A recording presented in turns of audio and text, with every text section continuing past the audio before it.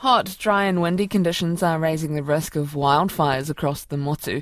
It's prompted the Wairarapa Coast to move into a prohibited fire season from 8 o'clock this morning, revoking all fire permits and banning open-air fires. Fire and Emergency National Wildfire Specialist Paul Shaw says South Island fire crews responded to 14 vegetation fires on Saturday alone. He joins us now. Good morning. Good morning. So South Island is definitely a hot spot for you. Where else is feeling the heat? Yeah, we've got the South Island. It's pretty bad, but also the North Island is not looking too bad at the moment, except we're looking down around that Wairarapa Coast down through there is starting to really dry out. And as you just said, heading into a prohibited season this morning, it's got pretty bad down in there. Where are some of the places in the South Island that are really concerning you? The main one, and I think it's been in the news a bit this lately, is that Mackenzie Basin area. That's very, very dry in there.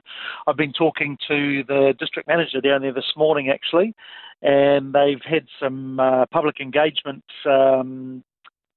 going on down in there, and they've set up down there and opened up a stall and had a lot of the public through, and the public have been really, really great down there.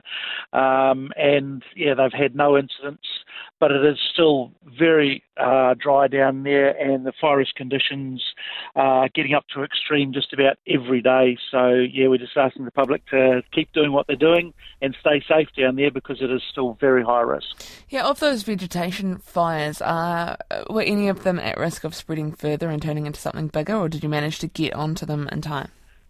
From what I can understand, the crews have done a great job, and we haven't had anything of major consequence over the weekend.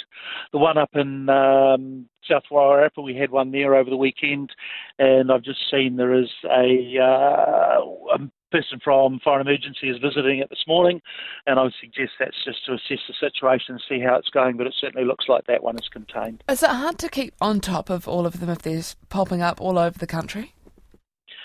At this time of year, when the danger does start to rise like this, our crews are well briefed. They're very aware of what's going on, and they're well trained. They know what they're doing. And when we get areas like the Mackenzie Basin, when the risk increases, we pre-position personnel, and even down there we had a couple of helicopters on standby sitting there. So we're looking at the risk and how high that risk is, and then we're actually placing resources there so we can preempt anything that happens.